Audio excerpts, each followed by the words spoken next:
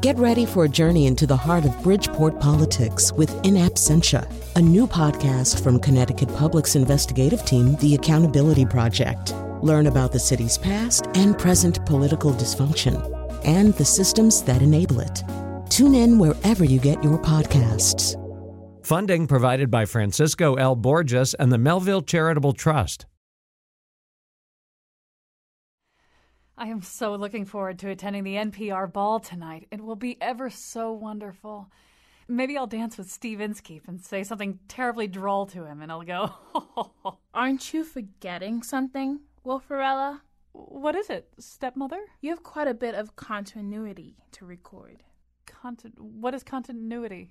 It's where you say, coming up later on a Prairie Home Companion, Garrison forces the members of Wilco to sing a song about Jell-O mold with him. The time is at 11:30. And, up next on the media, Bob Garfield loses his temper and starts yelling that everything he ever cared about is turning to crap.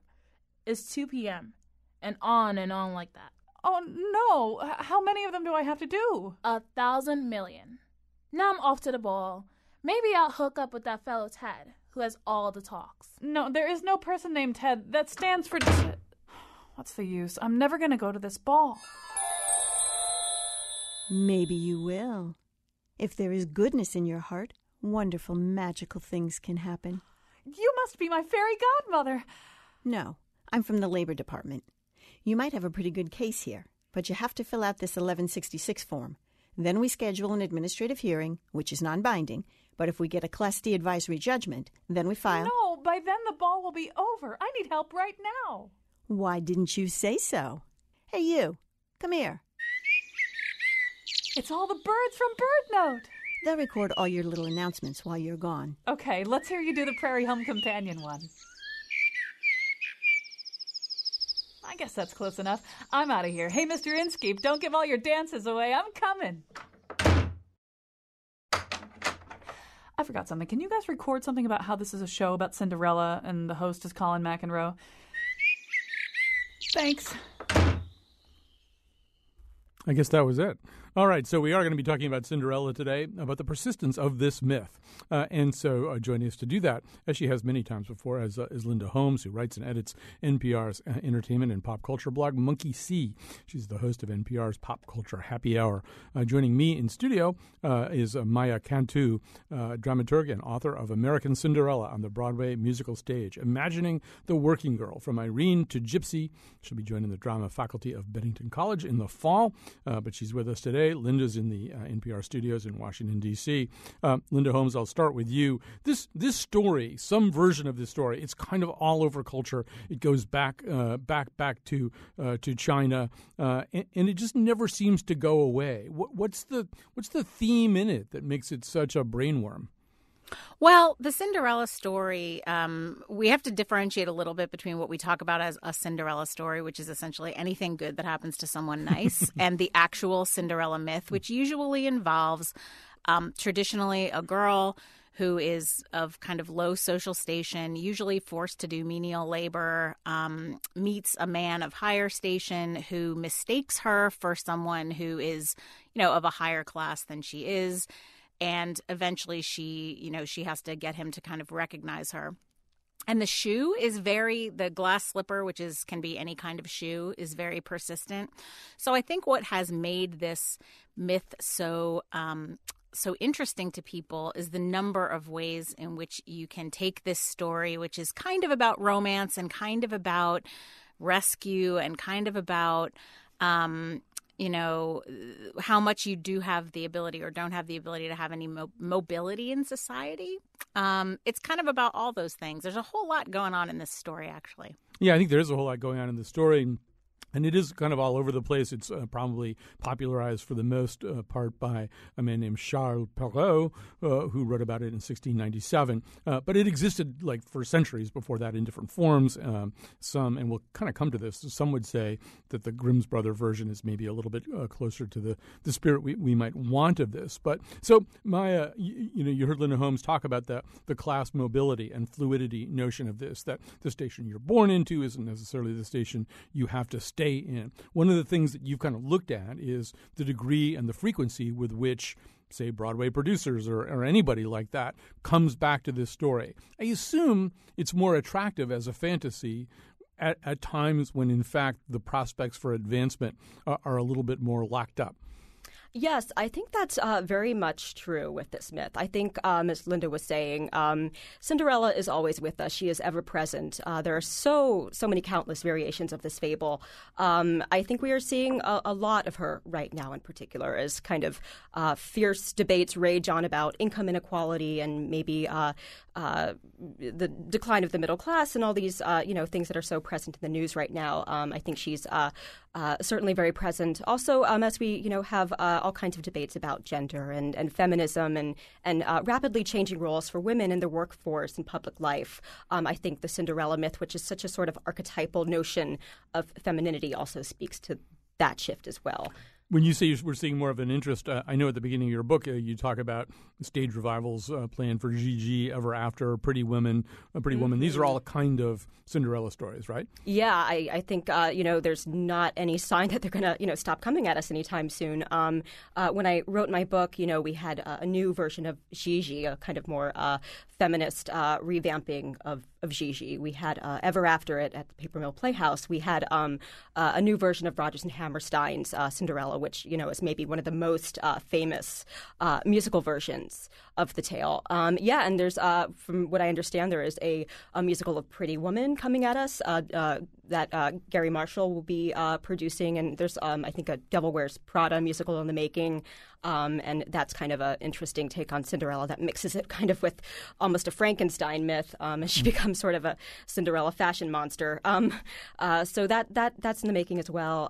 But I think there's quite a few of these musicals that are either Cinderella or kind of take the figure of Cinderella and put her in a more modern American context. Yeah, so I mean, and maybe Linda, it makes sense to look for sort of a number 5 between 0 and 10 on the Cinderella continuum. So as you said, we sometimes use Cinderella as anything good happening to anybody who's nice. On the other end, we have kind of the paradigmatic story, whether it's spelled out by Grimm or Perrault. But in the middle, we do have these stories, and they tend to be about women who are in some way or another in sort of these kind of scullery roles, although these days maybe they're an office assistant or I guess maybe they're a high-class hooker. That somehow or other, Linda, it seems as though that there's that story that's kind of in the middle. It might not have a glass slipper exactly. It might not have some of the other magical things about it, but it's a story we keep telling, maybe once again because of that notion that you can get something this way. Right. I think for a lot of people, any story, has some appeal if you start with a person who is feeling at the time that you encounter her, perhaps the way everybody feels at some moment in their own life, which is, I'm working very hard. I'm at the mercy of a lot of forces in my life that I don't control. And typically what happens in one of these stories is some intervention comes into your life. Usually it is a person. Traditionally in these stories, it is a man. Although if you're going to talk about something like The Devil Wears Prada, as Maya said, there's a little bit of a different – you can think about that as kind of the intervention of a job. So you have an intervention that allows that person to escape what they consider to be kind of a sense of powerlessness. So very often these stories are theoretically about escaping the circumstances that you feel are holding you back. And everybody, I think, can relate to that idea of, one day, whatever the thing is that I feel powerless against, I will be able to break out of, whether it's family or any other kind of personal problem, and I will achieve this other version of myself. And I think what unites a lot of these stories is that fantasy of what that other version of yourself will look like and be like. That's why a lot of these stories involve makeovers and, coming down the stairs after you've taken off your glasses and let your hair down, and that there will be some other you that is waiting out there that you can achieve with just a little bit of help. And I think, I know that you and Betsy may have discussed sort of the male version of this in some of the superhero stories, although I feel as though the male ego being what it is. Most of those stories are, you were always this. It was just concealed. Clark Kent is the myth. Superman is the reality. You were always this incredibly great person. You just wasn't particularly, the right time to share that with the world. You see it in Harry Potter too. Maybe he's a little bit closer to a Cinderella figure when he's living under the stairs, but that doesn't last very long. Right. He's almost instantly rich and really incredibly powerful. Right. And so by the time go ahead. No, you go ahead, Linda. When you get into those, you also are running up against these kind of chosen one monomyth kinds of stories where somebody, the whole kind of cycle of, resisting the call and all that stuff that comes out of the basic hero's journey, right? So there's a collision between what a Cinderella story looks like and what a hero's journey looks like. And there are some similar kind of self-actualization narratives that run through both of those things, weirdly enough, although, as you say, they look very different if you're a superhero, which is in most cases a man, and if you're a Cinderella story, which is in most cases a woman. So, Maya, one could argue that if you're going to tell a Cinderella story, you're going to tell it kind of one of two different ways. And in fact, you can use Grimm and Perrault as paradigms for this, too, in the sense that, with Perrault, it's very magical, and Cinderella's kind of passive, too. She barely even knows that she wants to go to the ball. Her fairy godmother practically has to tell her that. And then her fairy godmother does kind of everything, right? She turns the pumpkin into a coach. That's not in Grimm. That wasn't necessarily around. And the mice get turned into horses, and the rat gets turned into a footman. And so all this stuff kind of happens. And Bruno Bettelheim was very critical of the way that Perrault created that story or couched that story, in the sense that he said, it's almost ridiculous. It's almost ironic, what's happening there. Whereas in Grimm, she kind of earns it, right? She figures stuff out. She gets a piece of wood from her father and it turns into a tree that's really her dead mother. I mean, she does all this stuff that she really kind of sticks to who she is. And one of the things I think that you see as you're looking at the way this thing gets staged is each of those things can be invoked at different times. But that second notion, the one that Perrault didn't really go with the incredibly plucky, gritty young woman who sticks to her guns and preserves the very best things that are inside her and then figures out whatever else she needs to do. That does show up, maybe even starting back in 1920 with this musical Irene. Yes. Perrault is the more common source for Broadway adaptations of the Cinderella legend, although, as you mentioned, the Into the Woods is Grimm. We'll come to that. And in more ways than one. Yeah. Yes, and I think there was a genre of Cinderella musicals in the 20s. This was kind of, you could say, many musicals are Cinderella stories, but there was a specific 1920s genre called the Cinderella musical. Examples include Irene, Sally. They were usually named after the plucky young working woman of the title who, tended to work as a shop girl or a waitress or a chorus girl who, in some ways is going after her own professional goals, but maybe there is a Prince Charming in the mix. And there is usually a source of magical intervention in these fables. Somebody, usually a male fairy godmother figure in these shows comes along at just the right time to help her get to the ball and meet the prince and overcome his snobbish family, often to marry him. And they live happily ever after. So there's a very common version of that in the 20s. And, that goes all the way up to the 50s when, we see this myth remade in My Fair Lady and Gigi and some of these tales. But I do think, there is more of maybe a passive presence in the Perrault than in the Grimm, which I think Disney really took to the extreme in 1950. She is repeatedly rescued in the 1950 film, first by, the mice, her, gang of mice who, sew her gown together, then by, the fairy godmother who happens, upon Cinderella at the kind of height of her distress. She's a kind of sobbing mess, and the fairy godmother comes along and gives her beautiful gown and carriage and all, pumpkins and all, and then finally her rescue by the prince. So I think this version we have in pop culture of Cinderella as this weepy, passive, helpless doormat owes, maybe more to Walt Disney than to Perrault. Let's hear a little bit of what it sounded like in 1919, I guess, probably. This is this musical, Irene. Maybe you can tell us a little bit more about it after we hear it. But we'll just hear a few seconds of, I think, Edith Day singing in this role of Irene. I once had a gown, it was almost new. Oh, the daintiest thing, it was sweet and it's blue. With little forget-me-nots placed here and there. When I had it on, I walked on the air. And it roared, and it roared, and it roared in its way. Well, you can just draw a straight line from that to Hamilton, but this was an incredibly popular musical, right? Yes, Irene, it was revived in the 70s for Debbie Reynolds, and by then it was seen as sort of a shop-worn, tired, nostalgic, fun, but, kind of tired show. But in 1919, this show was a phenomenon. It was the show that launched this 20s Cinderella musical genre, and there were productions of it in Buenos Aires and in really all around the world. It was kind of almost a franchise. There were so many productions of it, and it really set off this. There were earlier examples, in England of a show called The Gaiety Shows, which was famous for these chorus girls who went off and married millionaires. But this show was about a hardworking young Irish American shop girl named Irene O'Dare, who dreams of a better life for herself. It was a pretty gritty and realistic depiction, actually, of tenement life for immigrants. So although, the show does end up with Irene, seeking out and ultimately marrying her Prince Charming, who's a Fifth Avenue Society heir, she's a very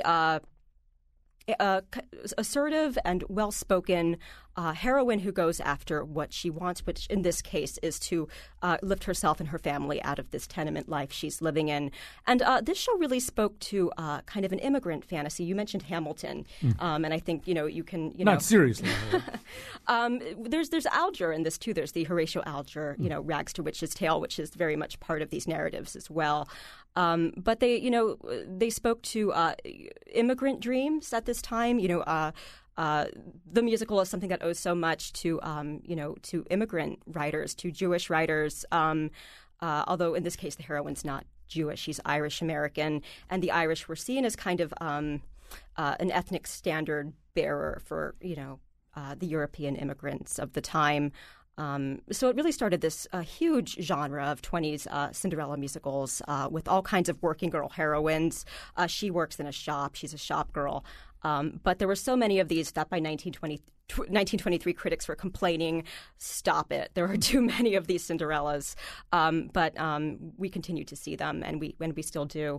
But this was, a very big show. I think it was the highest earning show up to that time, and it ran a lot of performances. As much as you can say that, the ultimate goal for Irene is to, get married, I think she's written with a fair amount of specificity and assertiveness. So, Linda, as we're kind of dancing around this problem here, which is that the Disney version of Cinderella in particular it's kind of it's really anti-feminist. I mean, it is kind of you're a wonderful person, you're a nice person, people need to see that. But other than that, you just sort of stand there and be nice, and then birds take care of you, and fairy godmothers take care of you, and all kinds of people take care of you, and they rescue you, and it's kind of not really the kind of message that you want to send to young women. And so it seems as though there's this wrestling match that goes on with it all the time. And the movie, and I guess soon to be, well, actually, I know the people who are working on the stage version of Ever After, so soon to be stage version of Ever After. Linda, this is an example of trying to tell the Cinderella story, but in a less passive way. To remind people what this is about. Ever After is a film where Drew Barrymore played the Cinderella character, who in this movie is named Danielle, and Cinderella is a nickname that she's kind of taunted with. And she's significantly more, I guess you would say in traditional terms, spunky or feisty in this version than the Cinderellas of certainly the Disney or even the Rodgers and Hammerstein, some of the other ones that are more familiar. And there is a little bit more of a relationship with the prince. In some of these versions, you have someone who essentially is supposed to be her true love, who she's barely spoken to. There's a little more effort made in that movie to introduce the idea that he likes her because he's talked to her and he thinks she's smart. And they are developing a little bit of a rapport. He still doesn't really know who she is. He's, again, mistaken as to who she is. So there's a little more effort put into making the relationship feel more real. There's a replacement of the fairy godmother figure with Leonardo da Vinci, which I think is a particularly charming and very pointed replacement of a magical figure with a figure of science. Mm-hmm. And the relationships with the mother and the stepsisters. The mother is played by Angelica Houston, and she's still very wicked. But one of the stepsisters is a kind person, so that you don't have a situation where everyone in her life, all the women in her life, are treacherous and terrible except for the magical fairy godmother, which is how a lot of Cinderella stories read. We need to talk a little bit also about how transferable this story is from its kind of basically white context. I mean, Cinderella's usually pretty white. They did it again recently with a very lovely woman who played Rose in Downton Abbey. But everybody looked kind of like the way that they do in Cinderella. But it's not always that way. And in Maya, there are some pretty interesting examples, including I was not aware of this one, Truman Capote's House of Flowers with Diane Carroll as a black Cinderella. Yeah, there's a number of black Cinderella musicals in the period that I'm looking at. House of Flowers starred Diane Carroll as a prostitute, although in the show it's kind of, more ambiguous. Is she or is she not a prostitute? There's, a whole subgenre of Cinderella prostitute motifs that I look at. So that's one example. I watched quite a bit of Josephine Baker movie musicals from the early 30s where she played a Cinderella figure, Zuzu, Princess Tam Tam. But her characters do live out these sort of Cinderella narratives and she becomes a star in the French music hall in Zuzu. But, there's always some kind of compromise. The prince who she becomes involved with, or the prince counterpart, is always white. She always loses him. So there's always some sort of compromise, even though her characters do attain some version of, the Cinderella fantasy. And Baker, had really lived that out in her real life. But there is a persistent kind of coding of the Cinderella character in the first half of the 20th century as white, and that's really one of the most problematic things about it. I think we're seeing that open up more. The recent Rodgers and Hammerstein Cinderella revival, Keke Palmer, who was so wonderful in Grease Live, came in and did the role. This is coming from the film world. And we should say came in and did that role kind of on a colorblind basis, too. It wasn't like, we're not going to do a black Cinderella cast here. It was just, here's Cinderella. Mm-hmm. This is what color she happens to be right this moment. Yeah. And, of course, there was the Disney version with Brandy. And Whitney Houston in the 90s. And again, it wasn't making a point of her blackness. It was just opening the representation up a little more than had been. And to that point, Linda, so that's all. That can be a problem too. Like either you're going to do it on a colorblind basis, or if you're going to call attention to race, then you've got a whole other problem. And I give you, for example, the 2002 movie Made in America. This is with Jennifer Lopez. It's basically yet another Cinderella story. But Made in Manhattan. Made in Manhattan. I'm sorry, Made in Manhattan. Sorry about that. Made in Manhattan. So one of the criticisms of Made in Manhattan, though, is that it suggests. We're always dealing with this kind of gold digger question of upward mobility, right? And one of the criticisms that was made on a more kind of almost scholarly basis of Made in Manhattan was that now the argument is that the way to rise in America is to marry into Anglo society, which a number of people found fundamentally offensive. Yeah. I think, look, a lot of problems with representation and race in entertainment arise directly from the failure to reckon with it on an industry-wide level, so that you have such scarcity of representation that every individual piece of representation that you do get becomes incredibly loaded and is heavily coded with this is what we think Jennifer Lopez as an actress ought to play, a maid attempting to marry a white actor. where if you had better representation, if you had more people in more things, some of these, the idea of having Jennifer Lopez play your Cinderella character and Ralph Fiennes play your Prince character, it's not that you don't still have to be conscious of that, but it becomes less loaded if there's not such scarcity. And I think that's one example of where until you deal with things on an industry-wide level and you start giving more of all kinds of roles to people, then anytime Jennifer Lopez is playing a maid, it's going to ping things for people that are based in part on the scarcity of the number of times that you see a woman of color as the Cinderella character in a story like that. Somehow, I don't think we're ever going to see Jennifer Lopez play a maid again. I think the plausibility of that is actually kind of gone at this point. I do have to just quickly mention, because there's one completely hilarious detail about this. I've never actually seen this movie, but there was actually sort of a series of movies that I think the Disney Channel did, or some aspect of Disney did, called This Cinderella Story, That Cinderella Story. So Selena Gomez was Cinderella, or the Cinderella type, in Another Cinderella Story, which was made in 2008. The thing that I love, the thing that locates it so perfectly in 2008, do you know what the glass slipper substitute was in that one? Is this the one where it was the cell phone? Well, it's a Zune. Oh, a Zune. It's a Okay. Zune. I think maybe in the one there was also one where it was Hilary Duff. Hillary Duff.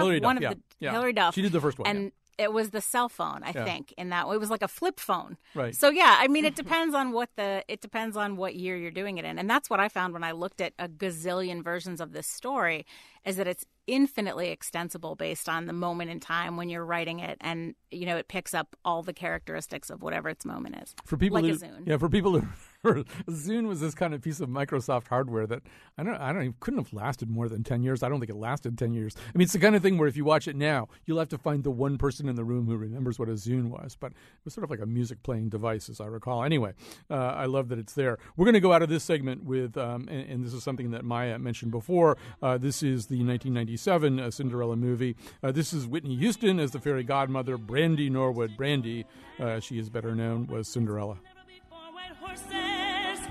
Such folderol and fiddle-dee-dee of courses, impossible. But the world is full of zanies and fools who don't believe in sensible rules and won't believe what sensible people say. Do you like Cinderella? Yes, What do you like about Cinderella? because she has a blue dress. How would you describe a modern-day Cinderella? Somebody who is a good person at heart and does a lot of things for other people and probably doesn't get the recognition they deserve. She's like a strong woman that wants something and goes out and she gets it on her own accord. Probably Cinderella being the prince, because today she would fight right out of there and do what she wanted to do and have a job and make her own way and be a prince and not just a princess. Do you guys like Cinderella? No. Yeah. The first thing I think about when I think about Cinderella, aside from the Disney movie, is there was a meme I saw recently that was great. It said, Cinderella never asked for a prince. All she asked for was a night off and a dress. I like that. All right, those are voices from the streets that were gathered by two of our wonderful interns, Olivia Piper and Adriana Smith. I think they were in Blueback Square in West Hartford. All right, so we're talking about the Cinderella story, the Cinderella meme, I guess you could say, with Maya Cantu, dramaturg and author of American Cinderella on the Broadway musical stage, imagining the working girl from Irene to Gypsy. She'll be joining the drama faculty of Bennington College in the fall. Linda Holmes is with us from the studios of NPR in Washington, D.C. She writes and edits NPR's entertainment and pop culture blog Monkey See and is the host of NPR's Pop Culture Happy Hour. Also joining us by phone, we thought we should actually talk to somebody who's been Cinderella. So joining us by phone is Heather Curran, Cinderella in a production of Into the Woods on Fire Island in the Pines. So before we talk to Heather, let's maybe just pause over this for a second. And Maya, I'm going to go to you for a second. We've kind of alluded to the kind of the problem of Cinderella, right? I mean, it just really doesn't make sense if you tell it the Perrault way and try to marry that perfectly with modern sensibilities. But one of the things that Sondheim and James Lapine do in Into the Woods is they have a Cinderella who's who's maybe even asking some of the questions a modern woman would ask. Okay, do I want all this stuff to happen to me? Yeah, she very much is. She asks, "What do I want? How can I know what I want if it hasn't happened yet?" And she's an ambivalent Cinderella. And Sondheim, actually writes in his book, Look, I Made a Hat, he's drawn to the Grimm version over the Perrault Cinderella for several reasons. The Grimm is certainly grimmer and darker and thus a little more well-fitted to contemporary sensibilities. We have, the stepsisters cutting off their heels to fit the shoe, and, that's certainly something you don't find in Perrault. But she's an ambivalent Cinderella in Grimm. She actually leaves the ball of her own accord. There's no magical curfew given to her by the fairy godmother. She just decides to leave the ball. So Sondheim talks about that being sort of, a puzzle for the dramatist, for him and James Lapine to figure out why does she leave? Why, when you could have a golden dress and a prince and leave the cinders behind, which you want to go back home, which, she does. She runs home, twice ultimately before, getting her slipper stuck in the pitch and into the woods, leaving it there so she doesn't have to make the decision. But yes, she is a complex, a psychologically complicated and ambivalent Cinderella who at the same time makes her own choices. She wills herself to the ball, and there it's a more matriarchal version of the tale too. There's this thing with her dead mother. Actually, I'm going to pause you there because I just want to, so just people who've never heard Into the Woods, I want them to hear a little bit of Cinderella's ambivalence. This is the song On the Steps of the Palace. It's your first big decision. The choice isn't easy to make. To arrive at a ball is exciting and all. Once you're there, though, it's scary. And it's fun to deceive when you know you can leave, but you have to be wary. There's a lot that's at stake, but you've stalled long enough because you're still standing stuck in the stuff on the steps. Better run along home and avoid the collision. Even though they don't care, you'll be better off there where there's nothing to choose, so there's nothing to lose. So you pry up your shoes. Then from out of the blue, and without any guide, you know what your decision is, which is not to decide.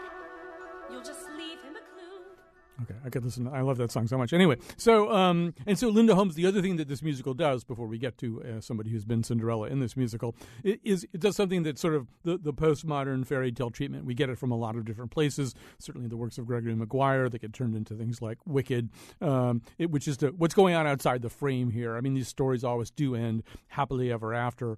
So in Into the Woods, we find out, well, what does happen after you get together with the prince? And it turns out, it's kind of a modern story. Just things don't work out that well and end in the equivalent of divorce. So that's kind of the other thing that we're seeing now is a questioning the basic premise of Happily Ever After. Right. And there's an interesting parallel between musicals like this that consider what the actual consequences of meeting someone via magic and things like that would be. And, for example, superhero movies that reckon with the damage that is done during these massive battles in which the Earth is saved. They have just started to make superhero movies that reckon with those consequences. And it's interesting to me that mythology, after all this time, you have both stories and films and musicals that are beginning to consider what the fallout is from the mythology around Cinderella stories, and also what the fallout is from some of the mythology around superheroes and massive battles of the kind that we've been seeing in blockbusters for many, many summers now. So let's talk to Heather Curran, who has actually played this role. And Heather, we have talked and we will talk on this show about ways in which stories like Cinderella can trick little girls into believing in kind of a princess version of themselves, that standard that they can't equal. But another thing that this story does is comfort people with the sense that, boy, the problems that you're dealing with right now, they don't have to last. They can change. And my sense about you is that you have loved from the time of your childhood this story for that very reason. Yeah, I actually was in foster care when I was younger. And I kind of clung to Disney movies a little bit as I got older and kind of loved that sort of escape. Yeah, I mean, you actually sort of, not to make it into some kind of cliche, but I mean, you kind of lived the role a little bit. I mean, weren't you mopping the floor and singing some of these songs? Yeah, actually, in my foster home of 10 children, I was the one who did the dishes every night and mopped the floor, and I'd be singing at the sink. And my foster mother, who was actually a very kind woman, she would kind of joke with me and say, "Oh, Cinderella," and I sort of liked it, I guess, because my image of Cinderella at that time was the Disney movie, which is my favorite Disney movie, and her voice is so beautiful, and I liked it. And then I think as I got older, I kind of was one of these girls who came from not a lot of money, and I really did have this sort of vision, like I would find a man who would love me and would help me to kind of raise my social status. I feel like I was one of those girls. And now as I've grown older, I'm no longer that girl, but I think that's the path of Sondheim's Cinderella, is she's just trying to find belonging, and she's trying to find identity. It's such a beautifully written character, you know.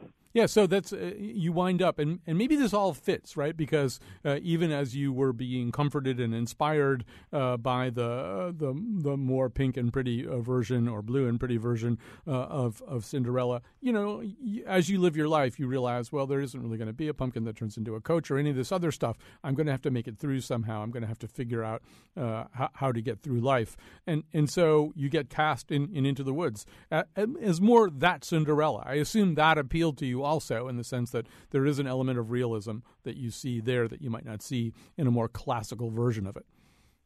Yeah, actually, I'd been listening to that score since I was in college, and that score, for many reasons, got me through a lot of tough times. And the song that Cinderella sings at the end of the show, like near the end, "No One Is Alone," I've been listening to for 20 years, and I really, the way that Sondheim looks at characters is so interesting, because, you know, I've heard of people who went to see Into the Woods, and when the first act ended, they got up and started to leave the theater, not realizing that happy ending, the whole second act is about what happens after the happy ending, what happens after that. And I think that's something that any girl who loves Cinderella has to kind of come to terms with. Like, if you get the marriage and the husband and all of these things that are based off of some man loving you, then what? Like, who are you? And I continue to kind of struggle with that myself, and kind of find my way in the world and my own identity that has little to do with how I look and how a man feels about me. Well, you know, in some ways, Linda Holmes, we're coming full circle in the story of Cinderella. That in a way, you could sort of say that what happened with Charles Perrault and what happened with Disney was they kind of sucked the darkness out of a story that had been around since ancient China, that has 340 identifiable different versions of it. And Linda, some of those versions are pretty dark. It's not like Lapine and Sondheim thought this up for the first time. Oh gosh, no. This is not even the darkest by far. There are a lot of versions of this story that involve, people not just people being killed, but people being killed, people being eaten, people being buried.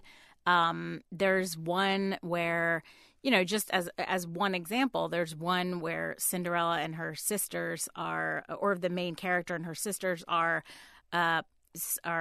spinning with their mother, and there's a thing about they decide that the first one to drop her little thing of thread will be eaten, and it's the mother, so they eat her.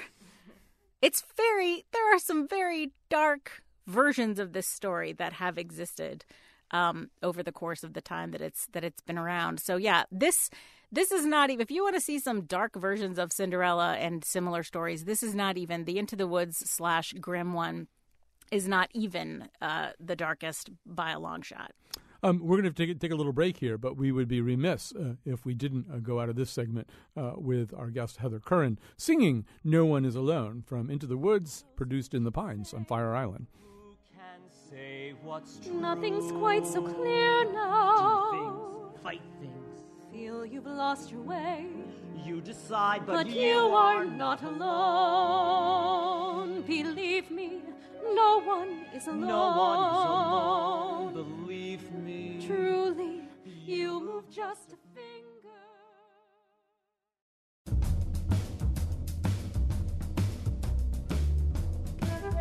Stay with us. When we come back, Colin will be talking about Cinderella.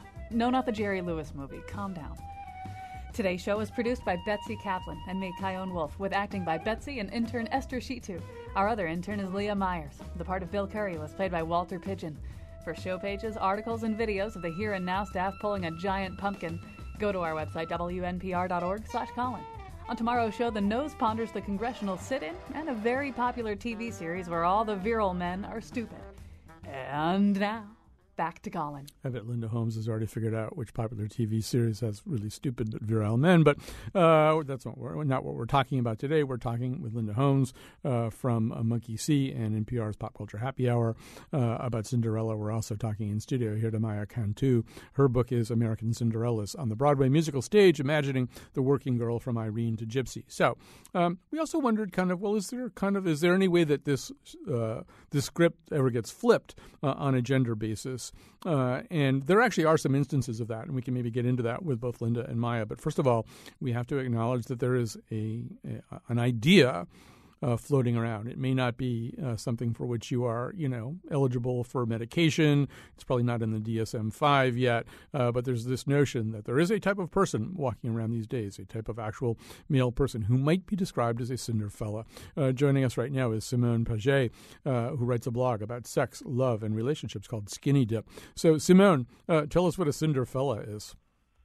Well, a Cinderfella would be...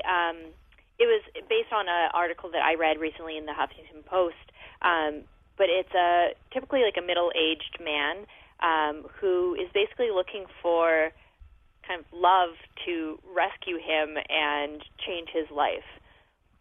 And so a lot of these, this is the phrase I think was coined by psychologist Michelle Martin. And so the notion is that this is a man who's kind of bought into the mythologies of rom-coms a little bit. He may be recently divorced and just sort of rushing out to have this incredible transformative experience. And Simone, I'm assuming that means that he's a bad bet as a date. Well, yes, because as the sources I spoke to explained to me, and this is something I believe as well, they're looking for kind of an unrealistic view of love. They're looking for like you said, a transformative experience that will change their life. They're looking for sort of fireworks, 24/7, and it's not realistic. And quite often with these situations, because these people want this kind of experience of this unrealistic experience of love so badly, they're willing to really rush into relationships, and that's kind of a real red flag. You can experience this kind of great life-changing love, but it doesn't necessarily happen instantaneously. And when you end up in sort of Cinderella territory, you're not. It sort of neglect to allow relationships to grow organically, instead choosing to have this instant gratification experience. So, yeah, we talked in the previous segment about how fairy tales sometimes don't have a plan for after happily ever after. Yes. These guys don't really have a plan for after kissing in the rain, right? No, what comes exactly. after that? So I just want to explore this with our two kind of experts in the literature. Maya, there are ways in which you can sort of find instances where there's something approaching, anyway, the male Cinderella, right? Some man who kind of gets saved by a woman in a similar way. Absolutely. There are male Cinderella musicals, for one, going back to a 1928 British show called Mr. Cinders, where that flips the script. And I believe he's a servant at a British manor, and she is the spunky American heiress who comes and saves him. So if they don't revive that for John Oliver to do, they're missing a huge opportunity. Anyway, continue. I believe it was actually revived at Goodspeed in the 80s. Okay. I was a little young for that. But so that does actually go back. Something even like Ragged Dick, which is a novel by Horatio Alger, which sort of is one of the definitive rags to riches story, has the title character saying he went to see Cinderella at Barnum's, and that reminded him of himself after he makes his transformation. There are definitely, Cinderfellas going back. Another variant of this that I look at in my book is called The Sleeping Prince Fable, which gets its name from a play by Terence Rattigan from the 50s. It was later filmed with Marilyn Monroe as the prince and the showgirl. And in this variant of the Cinderella myth, a sleeping prince is rescued by the Cinderella as much as he rescues her from her lower status or, from wherever she is that she needs pulling up from. And it's, we find variants of the sleeping prince in, things as recent as Pretty Woman. At the end of it, she says, "You rescued me," and Richard Gere's businessman Edward, who she has sort of helped put back together, says, "You rescued me." So there's this sort of idea of a man in these fables, usually kind of upper crust or sort of cut off from the world, being brought back to life by his Cinderella. So I look at this as a sleeping prince fable, and they still continue to be very present in movies and in musicals. And there was, of course, the Jerry Lewis movie, but we promised we wouldn't talk about that. The actual Cinderella. So Linda Holmes, the fact that there is a term like this, though, Cinderella, then it's clearly not a term of approval. It really does kind of suggest to me that there is something fundamentally gendered about this story, that we can dig up Mr. Cinders and whatever else we want to, but it really is a story that, correct me if I'm wrong, I'd love to be disagreed with, but it feels like it's a story that for the most part society won't accept moving in the other direction. Yeah, I think that it is, I don't know that it's inherently gendered, but it's certainly culturally gendered. And I think you can see that if you look at the way, for example, if you usually see a story about a wealthy, powerful woman who meets a, kind of like a regular working guy and they fall in love. And this happens a lot in like a certain number of your like Lifetime and Hallmark movies, for example. Typically, the narrative there is still that she has become cold and too driven and spends all her time working and needs the more earthy, regular guy-ness of him. It's never that he needs to escape his life of menial labor and go live with her in her condo. That's never what it's about. So you typically still see the rescue going in the same direction, even if the economic statuses of the two people are reversed. Right. I mean, that's even sort of there a little bit in Bridges of Madison County, right? That there's like, here's this guy, who kind of puts you back in touch with with the animal inside you. Well, this is the whole cowboy thing. This is the whole guys who work on cars thing. It's typically, I'm not saying in life, but like in romance, in romantic narratives, most of which are still aimed at women. So, yes. So, Simone, I mean, is there like a particular danger signal that you could look for if you're, I don't know, on a Tinder date or something like that? How do you know you're dating a Cinderfella? Well, I think just seeing people who rush into intimacy. For example, the guy found, although like the Cinderfella has kind of been defined as someone in their 40s, I'm in my mid-30s, and when I was a few years younger, I was dating quite a lot, and I found that there was also a lot of men in their sort of late 20s to early 30s who were just kind of looking for like the instant girlfriend.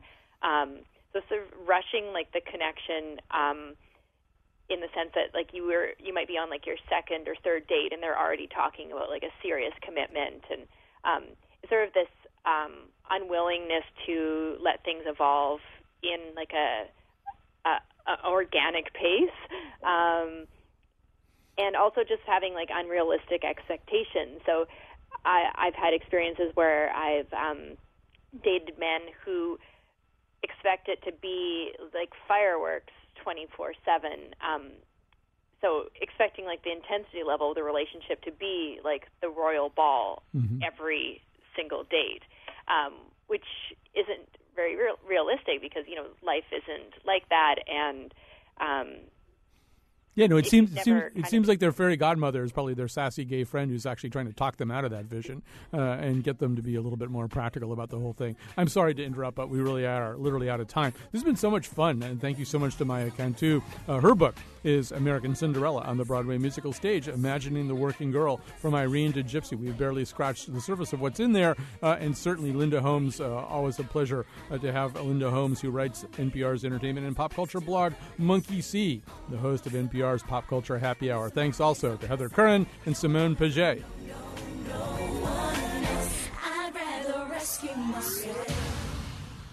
Hey, Greg, I'm having a Cinderella-themed party for my kids next Friday. Do you want to come? Bring your girls? Oh, that's so sweet. Where is it, and what should we bring? Snacks? Soda? It's at our house, and, just bring the usual Cinderella stuff. Windex, a mop, some rags. Windex? Yeah, it's Cinderella-themed, and I could definitely use some help cleaning up this pigsty. Thanks, Greg.